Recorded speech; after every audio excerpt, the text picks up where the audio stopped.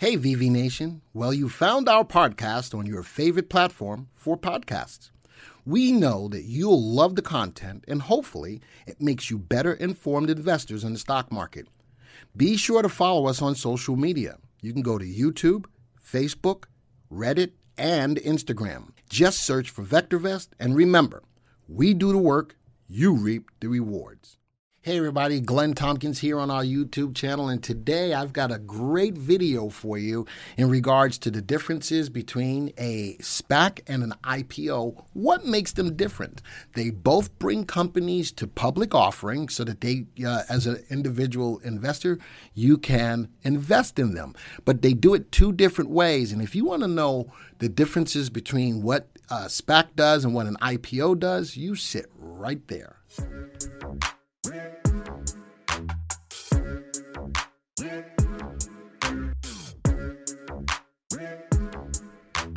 Hey everybody, Glenn Tompkins, Senior Instructor here at VectorVest. Always love bringing these videos out for you. If you're brand new to the channel, by all means, please hit the subscribe button, hit the like button as well, and hit the bell icon so that you'll be alerted to when new videos like this one come out. So today, I'm really stoked about the differences between what a SPAC or special purpose acquisition company is and an IPO, which is an initial public offering. Both of these processes will bring companies to public offerings so that you can now invest in those companies and buy shares in those companies. But they do it a couple of different ways. Most recently, the most recent SPAC that we've seen is DWAC, which is out there and it's rock and rolling to a certain degree, but there's a lot of buzz behind it. How did that company come to fruition as opposed to going the route of the traditional way of the initial public offering or IPO? So today we're going to spend some time looking at the differences between the two. So I'm going to spend a lot of time in this article done on Yahoo. It was done back in July of this year, and it's a really good read. It's about a 7-minute read, but we're going to highlight some specific things about the differences between the two. So we'll start off. In the last few years, something called a special purpose acquisition company, or a SPAC, has become a popular way to raise capital. Now, the traditional way is to go to the route of an IPO. We're going to learn about the differences between the two. A SPAC is also known as a blank check company. What does that mean? That means they've got a lot of money that they can offer to a company to bring them to public offering. It bears some resemblance to initial public offering, which is more well-known means of raising capital. So a SPAC already has capital. IPO, you have to raise capital. You have to do both to raise capital, but they do it in different ways. But there are key differences. In both cases, though, a SPAC and an IPO are ways for investors to get in on the ground floor of promising startups. If you want early stake in an emerging venture, work with a financial advisor so that your choices match your profile risk. So let's start off with what is a IPO. It's an initial public offering, a common way for companies to raise money from public investors. So think about it from this perspective. You've got to go out and go to look at potential investors into your company to invest in your company. With an IPO, an existing company, let's say I own a car wash, all right? I think I'm going to use that as the example. I own a car wash, so I want to create and sell stock on a public exchange. I've got Glenn Tompkins Car Wash Elite. Woo, that sounds good. I think I'm going to go do that. A company launching an IPO already exists, so I already have my car wash. Typically, a firm will establish its business model and product or service by operating based on private capital, raised from founders like myself, private investors, maybe my parents invest or my best friend invests in loans. I got to go to the bank to get a loan, and venture capitalists. I can go to people who are ideally suited. They've got the money to go put into companies, but I've got to go see them and other sources. However, the resources available through private capital are typically relatively limited. How much money can the people that are the closest in my circle really invest in me? Depends on my circle, right? If I've got a wealthy circle, then that makes it easier for me. If my circle is not nearly as wealthy, then I am going to be limited in the fund funds that I can raise. Now, by issuing an IPO, a company can raise money from a vast pool of potential investors. So I want to go IPO, I want to be publicly traded, and now a whole bunch of people, I got to go see them, right? It does so by selling shares of the stock on the open market. That is what's known as a primary market. The company itself sells shares of its stock. VectorVest is like that. We sell shares of our stock to our employees, right? Okay. So maybe I have a program in my car wash system that any employee who comes on can now be a partner or invest in the company and get some shares and get some money out of it, right?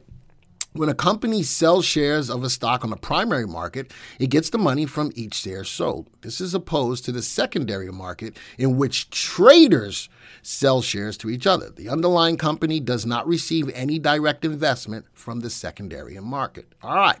An IPO allows the underlying company to raise money indirectly. When a company is first starting out, private investors will give the company money in hopes that they can resell their private shares for profit once the company goes public, all right? An IPO is highly regulated. Key word here, all right? Highly regulated process that can take well over a year to get processed. During this process, the company must organize and disclose its finances to both regulators and to the banks, especially if I'm trying to get a loan, at multiple different steps.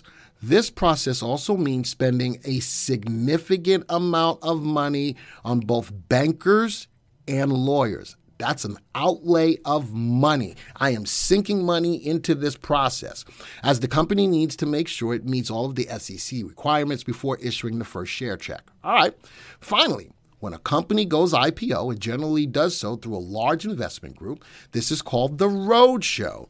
During the roadshow, a company will typically hire an investment bank to seek institutional investors, so like the Morgan Stanleys and all of the other big companies, to invest in my company's stock. These institutional investors will then typically resell the stock on the market at large. All right, so that's what it comes down to. So it's a lot of time. There's a lot of money. I got to drop into bankers and to lawyers and all of that stuff from a private equity to raise money. All right.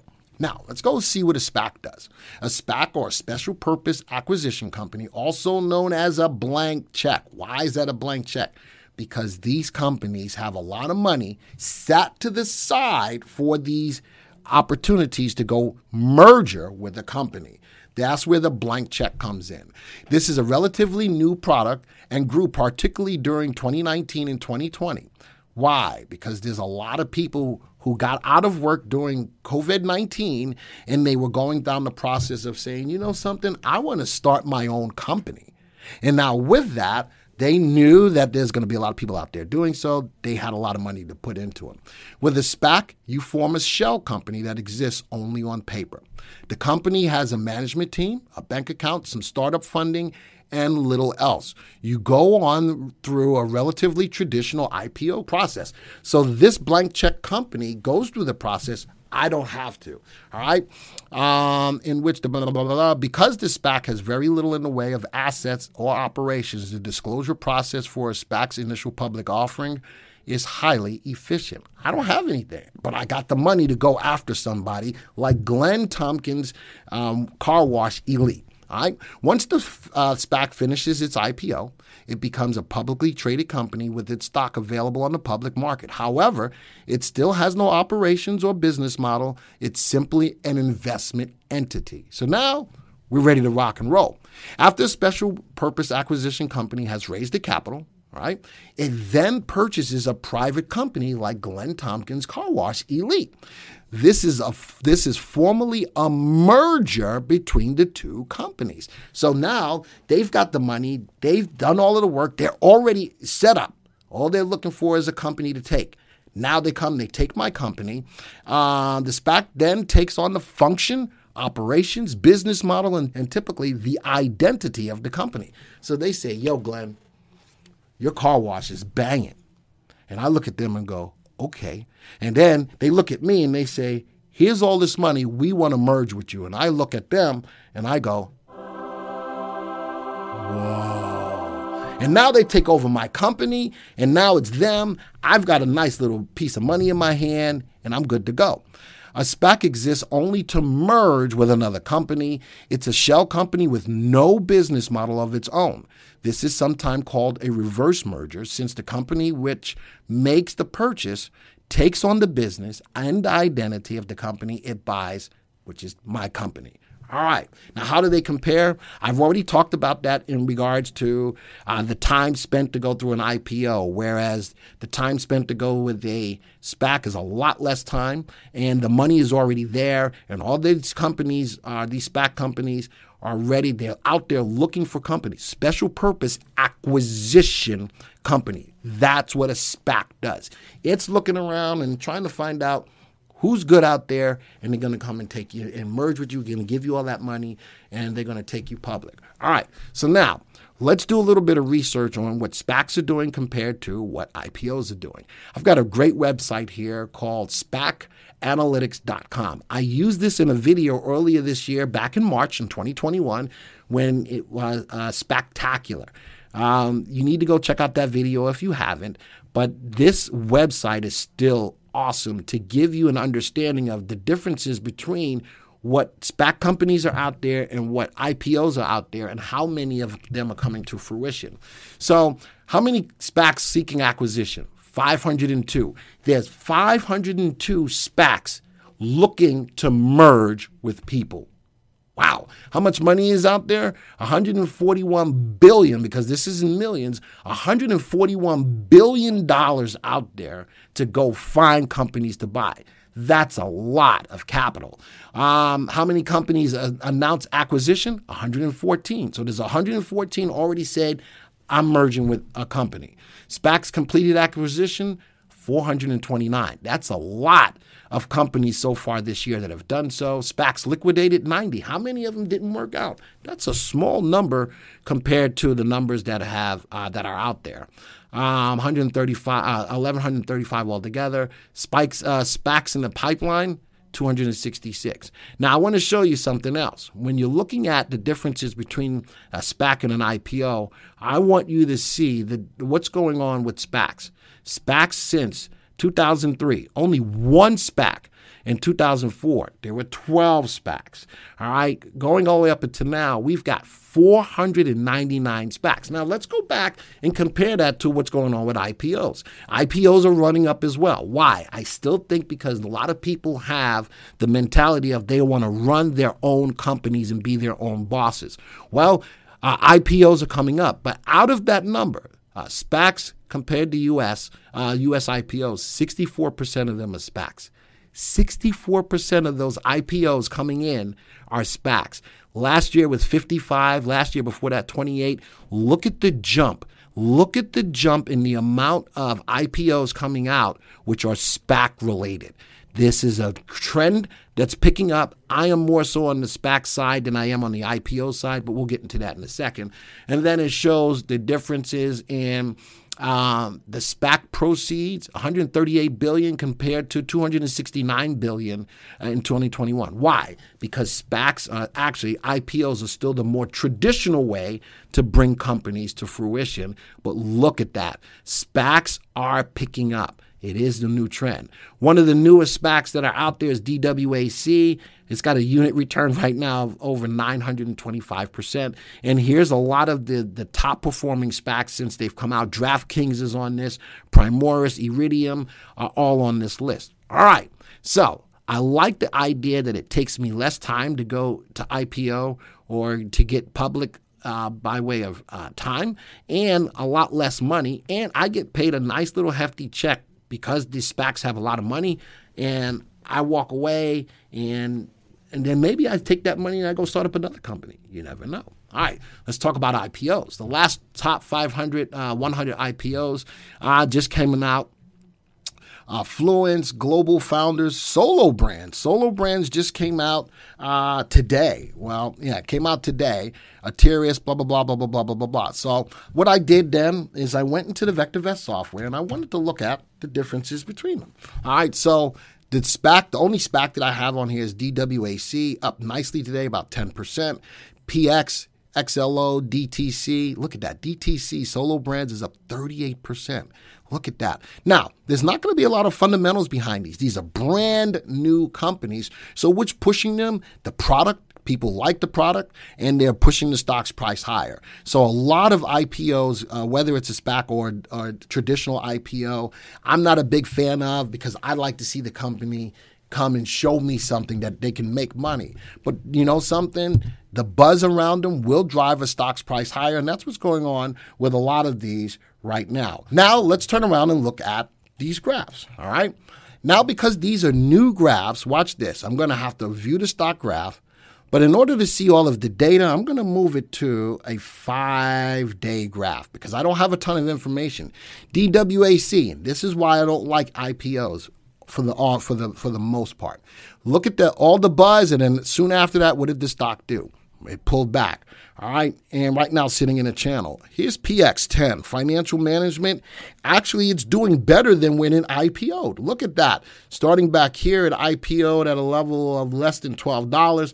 And right now, it's at $12.45. Not a lot, but still higher than it was when it IPO'd. All right. Let's go to the next one. XLO. Man, look at the drop at the IPO, but now sitting in a channel a little higher than when it IPO'd. And let's go to DTC. IPO'd here, pulled back, still higher than the IPO, but a lot of, you know what happens with a lot of IPOs as an initial public offering? A lot of big people get involved in the stock before the initial retail investor can, and those are the ones that are selling off at the beginning because they made a lot of money at the pop. So a lot of the investors make all of the money early, and then the retail investor gets smoked on the pullback. Thus the reason why I like to see the stock turn around and start to show me something before I pull the trigger. But nonetheless, that is the differences between the two. You see that SPACs are on the rise as compared to the traditional IPO. But we'll see what happens. I think it's going to continue to rise. And I think that the time issue, the money issue is going to point directly more to more companies going through the process with a SPAC IPO than with the traditional initial public offering. Folks, I'd like to hear what you've got to say about this video. What do you think in regards to the two? Personally, I am on the side of the SPAC. I think it's got a lot more advantage over the initial public offering. So let me know what you think. And if you like the video, by all means, don't forget to hit the like button. Folks, this video is over. And until the next time, see ya.